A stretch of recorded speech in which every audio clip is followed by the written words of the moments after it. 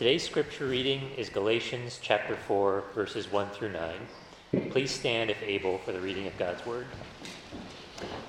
I mean that the heir, as long as he is a child, is no different from a slave, though he is the owner of everything.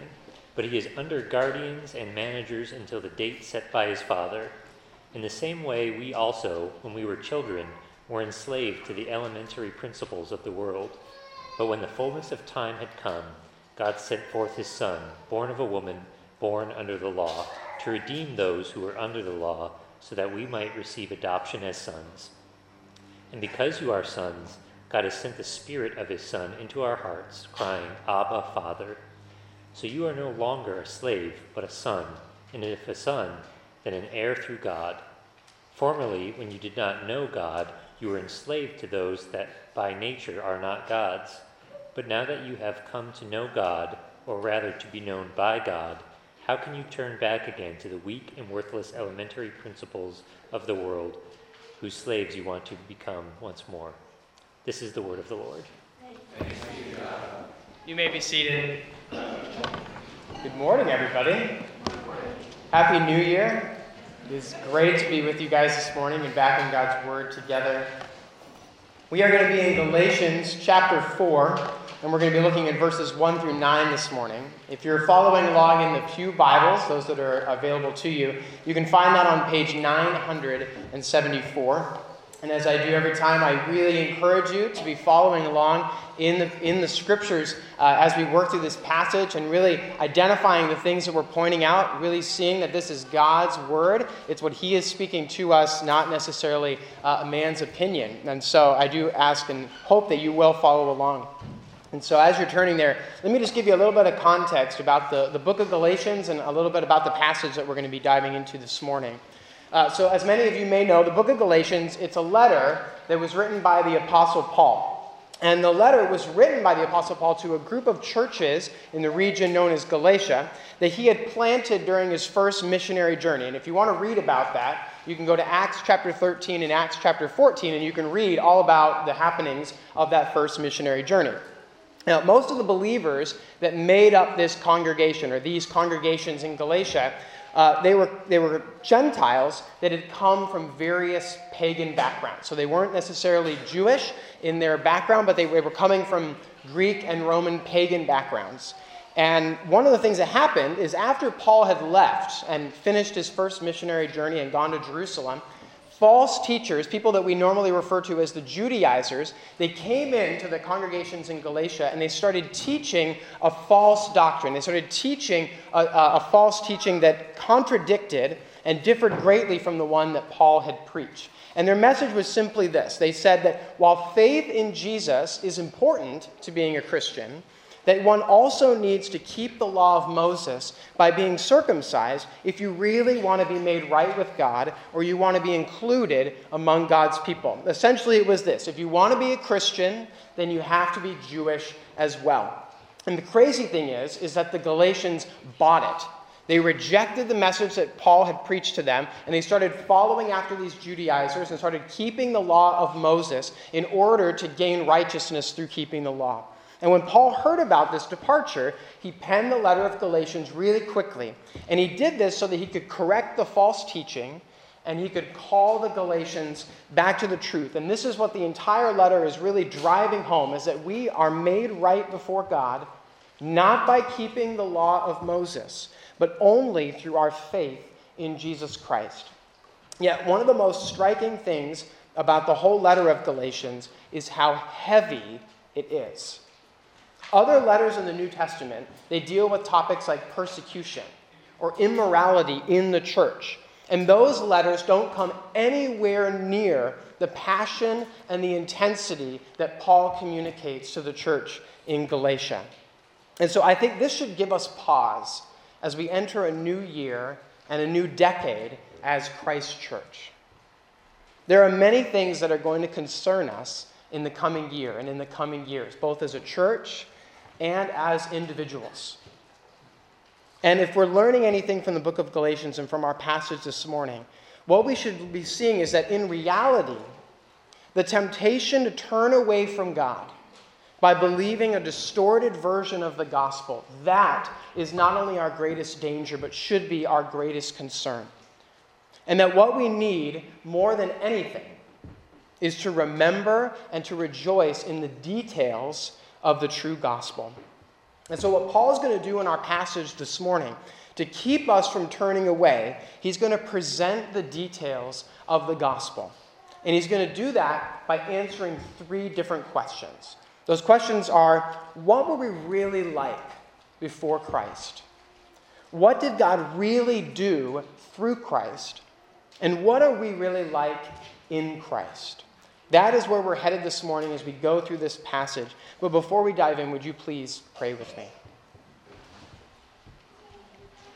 Heavenly Father, thank you for gathering us together this morning as your people, for sending your Son to take our sin, to give us his righteousness, to make us your people.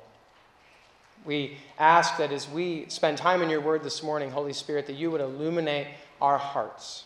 Help us to receive its truth, that as we remember and we rejoice in the details of the gospel, that you would be protecting us from our greatest danger, and that you would be establishing us as a church for the year and the coming years, that we might enjoy you and be faithful to you as you remain faithful to us in Christ. It's in his name that we pray. Amen. So Paul's going to walk through this passage, and what he's going to do is he's going to present the details of the gospel. And he's going to do that again by answering 3 questions. What were we really like before Christ? What did God really do through Christ? And what are we really like in Christ? So Paul begins in verses 1 through 3. He begins by describing what we were really like before Christ. You guys can look in the passage there. It says, I mean that the heir, as long as he is a child, is no different from a slave, though he is the owner of everything. But he is under guardians and managers until the date set by his father. In the same way, we also, when we were children, were enslaved to the elementary principles of the world. So Paul answers this first question of what were we really like before Christ by using an analogy. And the purpose of this analogy is to combine 2 very different identities that we find in the world and show how they actually prove one very important spiritual truth. And here's what he's saying. Before Christ, all of us, whether Jew or Gentile, we are exactly the same. We are imprisoned under the law, like children and like slaves. Look in verses 1 and 2. Paul begins and he turns to those that are seeking to establish their righteousness through keeping the law. And he says, look, even before Christ, Israel was imprisoned under the law of God like children. He says that, where is he? He says he is a child, is no different from a slave, though he is the owner of everything. See, Paul uses this analogy. He says, think about children and their inheritance. We all understand that children need to wait until the appointed time in their lives when they're going to receive the inheritance that is rightfully theirs. Now, in the first century, it was very, very common for children, as they waited for this inheritance to be coming of age, they were entrusted to what are called guardians. Now, a guardian was someone, it's often a slave, that was responsible for training a child by correcting their misbehavior, by keeping them from bad influences, so that they would be protected as they waited for their inheritance. Now, in chapter 3, if we look back in Galatians chapter 3, Paul uses this exact same language to describe what God's law was like and is like. God's law was never intended to be a source of righteousness for us or for Israel, but rather it was to function as a guardian, something that was going to expose sin and was going to keep Israel from being corrupted by the influences of the world around them. And what this means is that the law cannot bring freedom from our sin. It can only imprison you. It can only generate in us a longing for the date that is set by the Father. And that's exactly what God was doing through the nation of Israel. And that's what Paul is saying here.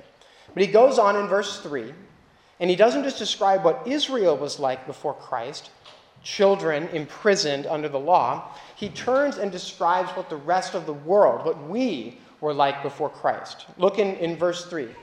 In the same way, we also, when we were children, were enslaved to the elementary principles of the world. In verse 3 and in verse 8, Paul simply says this: before Christ, those who are not of Israel, those were people who were imprisoned like slaves. And our masters were the elementary principles of the world. And if you drop down to verse 8, he says, to those things that by nature are not God's.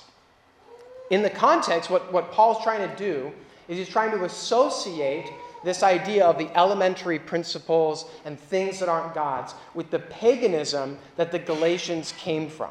But if you flip over to Colossians chapter 2, verse 8, you don't necessarily need to do that, but it's interesting to see that Paul takes this idea further.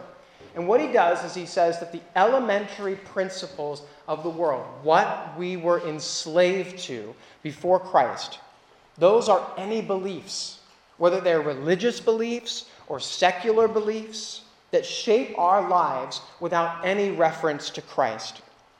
And Paul says all of these beliefs are idolatrous, because as we follow them and as we worship these things, we're worshiping something that is not God.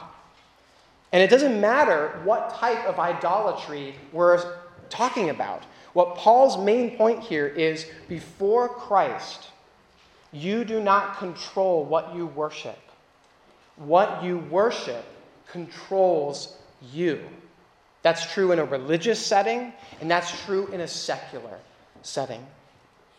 And so as we look at this question of what were we really like before Christ, we need to wrestle with this reality that before Christ, our identity was people who were imprisoned under the law and enslaved to idols.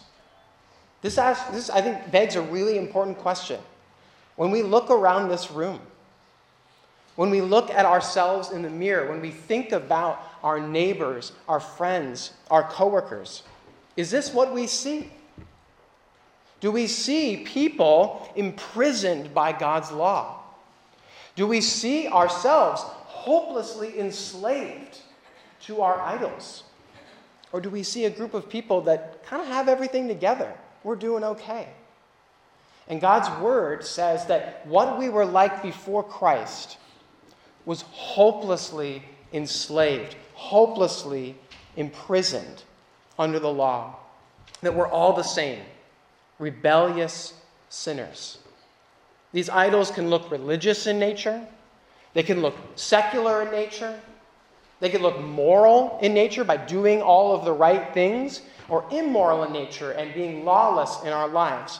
They could be public idols and very political in nature, or they can be very hidden and private. It doesn't matter. The true gospel that Paul is drawing our attention to this morning says that we are all the same before Christ. And despite what the world says, our greatest need is redemption. That is what we need more than anything else. And so what Paul does next, in verses 4 through 6, he's going to answer that second question. What did God really do through Christ? Look in verse 4.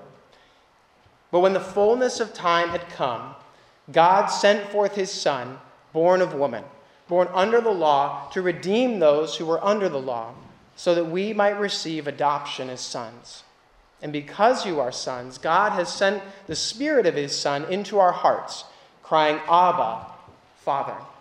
So to answer the second question of what did God actually do through Christ, he begins with these incredible words, the fullness of time. I cannot stress enough how deeply significant this phrase is.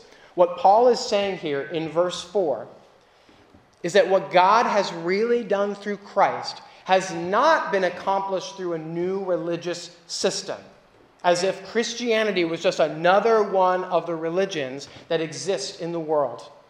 But what he is saying is that what God has really done through Christ was accomplished for us in history. That's what those words, in the fullness of time, are alluding to. The true gospel, it's not about how we live our lives.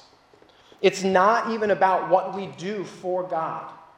It is about what God has done for you in history. It is a historical message that one places their hope and their trust and faith in. I love how this connects to what Paul has already said, because Paul goes on and he says that just like the child that longs for the day appointed by his father to receive that inheritance that we talked about in this case of Israel, Paul says all of history, from the beginning until the coming of Christ, all of history had been looking for and longing for that exact moment when God sent his Son and his Spirit to do two things: to redeem sinners and to adopt sons. So let's unpack what Paul is saying here. The first thing that Paul says here is that through Christ, God has redeemed sinners in history. The idea of the word redeem, a lot of us might know this in verse 5, it means to pay the price of a slave's freedom. We had just talked about how what we're really like before Christ is enslaved to our idols, imprisoned under the law. And you see how this idea of redeem is immediately connected in verse 5 to the idea that we are under the law as prisoners. He says, to redeem those who were under the law. And so the message is really, really clear. The price of our redemption, the price of our freedom, as it were, is righteousness. It's perfect obedience to the law of God. However, because of the sin that we inherit from Adam, and because of our own sin that we commit, we cannot, and you know this, you cannot give to God righteous life. Yet this is exactly what God says he has done by sending his Son. And there are two things that Paul draws attention to. First, he says that God's Son was born of a woman. And second, that Son was born under the law. Let's look at that first thing. God's Son was born of a woman. This means that God's divine Son, the second person of the Trinity, the Son that had existed for eternity past, he was brought into the world born of a woman, meaning he took on our human nature. He didn't do this for kicks. He did this so that he could redeem humans. You see, he took on human nature so that he could die for your human sin. And the second thing that it says is that he was born under the law, which means that when Jesus, when the Son of God kept the law, both in his perfect nature and throughout his life, it means that his perfect righteousness could actually pay the price for your redemption, the price that God requires. We talked about this in our discipleship class this morning. Perhaps no other passage in Scripture here shows the significance of the virgin birth better than this. That being born of a virgin and by the power of the Holy Spirit, Jesus did not inherit Adam's sin. And therefore, he is truly the only one in history that could be called the spotless Lamb. One who could actually, by his life, redeem sinners through his death and by his life. And so God, through Christ, in history, redeemed sinners. The second thing that Paul says is that through Christ, God adopted sons. Look at verse 5 and also down at verse 6. It says that when the fullness of time had come, he sent forth his Son to redeem those who were under the law, so that we might receive adoption as sons. So we see that God not only sent his Son into the world so that we might be redeemed, that is, set free from the slavery under the law and to our idols that all of us are facing, but he also mysteriously unites us to Christ by sending his Holy Spirit into our hearts and seals our adoption into his family. In the first century, especially in Roman cities, adoption was a very well-known concept. It was deeply associated with the ideas of family inheritance and the idea of rule. Through the legal process, if a man primarily, was adopted, that man would immediately assume the rights and the privileges, the obligations, and even the opportunities that were associated with their adopted fathers. Now, what's really amazing about this analogy is that class did not affect the process of adoption. And in fact, for those that were adopted in the Roman world, these class distinctions were destroyed when they were adopted. And in chapter 3, if you go back in Galatians and you read about what Paul says has happened in Christ, this language of adoption just obliterating distinctions among God's people, it's really, really clear that that's one of the things that he's getting at. What I love, though, is that in this passage, Paul takes this language of adoption far beyond the legal dynamic, which is important, and we should think about that. But look down in verse 6. And because you are sons, God has sent the Spirit of his Son into our hearts, crying, Abba, Father. This is not legal language at all. This aspect of God's fatherhood and this aspect of our adoption as his sons is deeply personal and profoundly intimate. And so this leads Paul to answer this last question. What are we really like in Christ? If we know that before Christ we were enslaved under the law and imprisoned to our idols, but that through Christ in history, God has redeemed us and he has adopted us, we really need to wrestle with what are we really like in Christ. So look at verse 7. So you are no longer a slave, but a son. And if a son, then an heir through God. And if you looked at verse 9, now that you have come to know God, or rather to be known by God, how can you turn back again to the weak and worthless elementary principles of the world, whose slaves you want to be once more? In this passage, Paul says two things about us.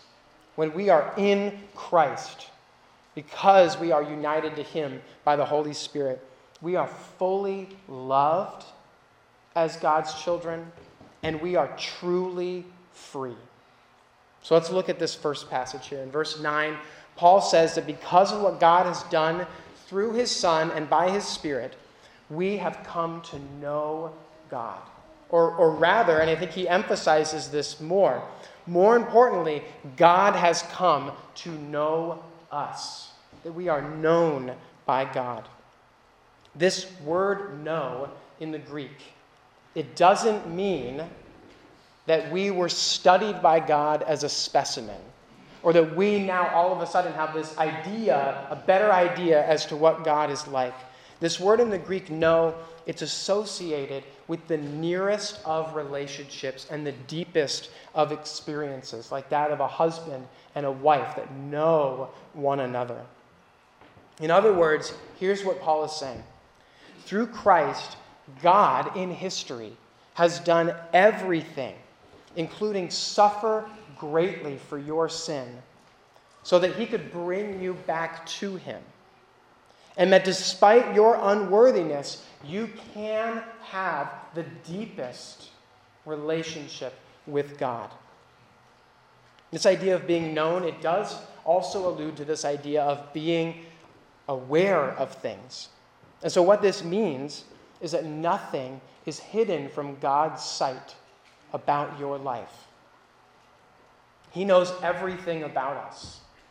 He knows how evil our hearts are. He knows how weak you actually are. He knows every struggle, every thought, and every intention that we have. And if we take just a second to think about that, and we're honest with ourselves, that type of relationship is kind of terrifying. That someone would know us at that level. Yet what we see in this passage, and by using the word know that Paul is using, what he is saying is that to be known by God isn't to be just exposed by God in this sense of vulnerability. It means that you are fully known and fully loved. That's what he is saying. God loves you in Christ with the deepest and the most transforming of loves. And this love that God has toward us in Christ, it leads Paul to conclude the second thing that is true about us in Christ. Not only are we fully loved in Christ, but we are actually truly free in our lives. Look back in verse 7. You are no longer a slave, but a son. And if a son, then an heir through God. This is a simple sentence, but it draws attention to something that is so incredibly important for us to understand about the gospel. It declares that in Christ, we, by God's grace, have received a completely new identity. Before, you were a slave to your idols. You were a prisoner under the law of God. That was your identity. And that identity of slave and prisoner was more true of you than any dynamic of your life. But in Christ, because of what he has done in history, now we are sons, co-heirs with Christ, what it says elsewhere in the scriptures. And so as before Christ, there was no difference between the child and the slave that we see between Jew and Gentile. Now that Christ has come, there could not be a bigger difference in all the world. Everything changes about you, and everything has changed about history because of what Christ has done. You are free from the guilt of the law of God. You're free from the power of sin in your life. And most importantly, you are free to love God. And you're free to love others. Because everything has been taken care of for you in history. In Galatians chapter 5, Paul says it this way. It is for freedom, Christian, that Christ has set us free. And if you are led by the Spirit, that is the Spirit of his Son, you are not under the law. It's an incredible shift of identity. This is who you are in Christ. A son of God who is truly loved and truly free. I think it's on this point of who we really are and what we are really like that we need to spend a little bit more time, because most of our life actually revolves around this dynamic of life. And this is why our identity in Christ is so crucial to understand. Because here's the point that we need to understand. The identities that we embrace in our lives shape the way our lives go. Let me say it another way. Who we are shapes how we live. Let me just give you a really simple example of this. Here at church, we have a phenomenal team of caregivers and nursery volunteers who, for many of us, are carefully and lovingly watching our children. The identity of that child care provider, that babysitter, that nursery worker, whatever term, that identity shapes the way that they are living right now as they watch the children. Here's what that means. Because they are this person, they have all of these things that they need to do for the children. But let's be honest. If your child or my child right now starts to cry uncontrollably or has a need that is greater than what their identity requires them to give, what are they going to do?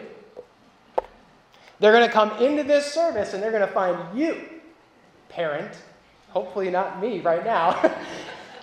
If my child, if your children need you, the identity of caregiver goes away because the identity of a parent needs to take over. And that is what Paul is saying here. Who you are dictates how you live. When my children cry at night, I get up because I am their father.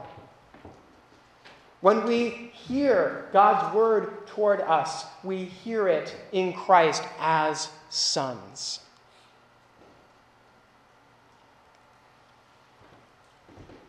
This is who we really are, Christians.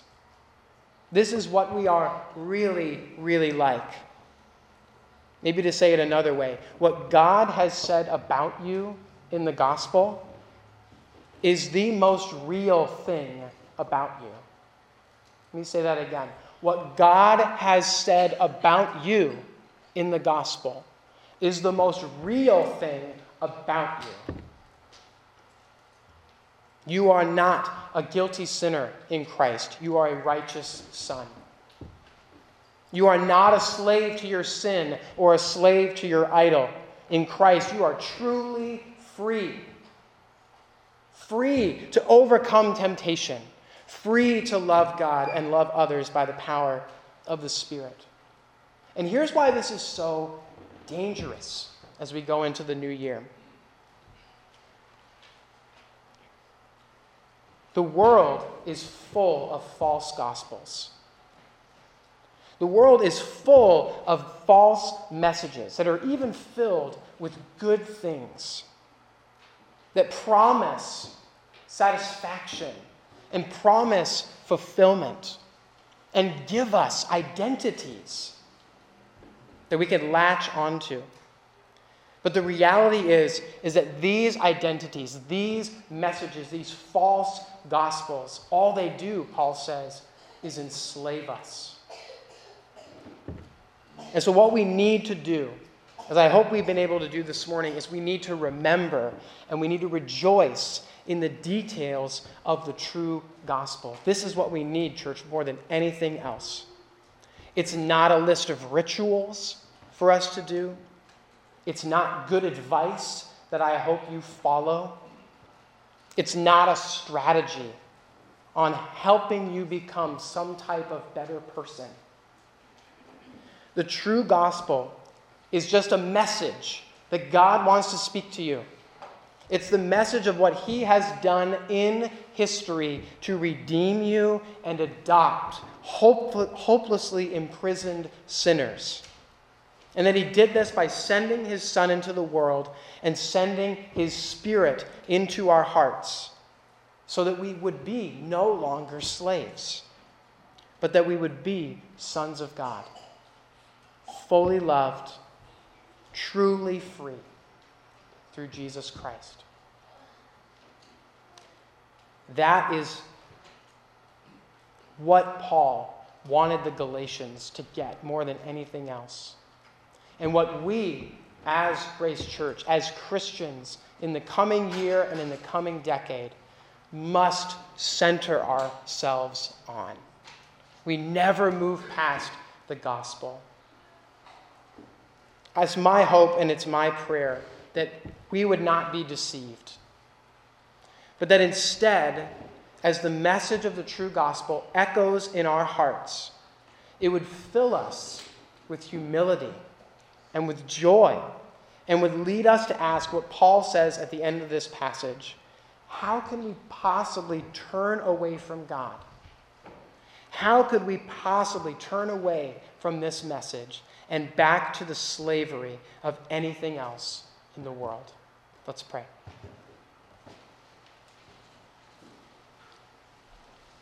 Heavenly Father, through Christ you have done everything to save us from our sin. you have done everything to redeem us and to adopt us as your children through Christ. Help us to remember and to rejoice in the details of the true gospel, to remember what we were really like before Christ, to really wrestle with the reality that we were and are great sinners before you. Help us to remember what you have done by sending Christ to redeem us and to adopt us. And help us to embrace and live out of the new identity of Son that you have given us in him. Block out the messages of false gospels that are around us and give us a heart to declare this historical message of the gospel to our friends and our coworkers and our neighbors and to those that do not know you, so that you would redeem and adopt more sons into your family. Thank you for your love and thank you for your grace, and it's in Jesus' name that we pray. Amen.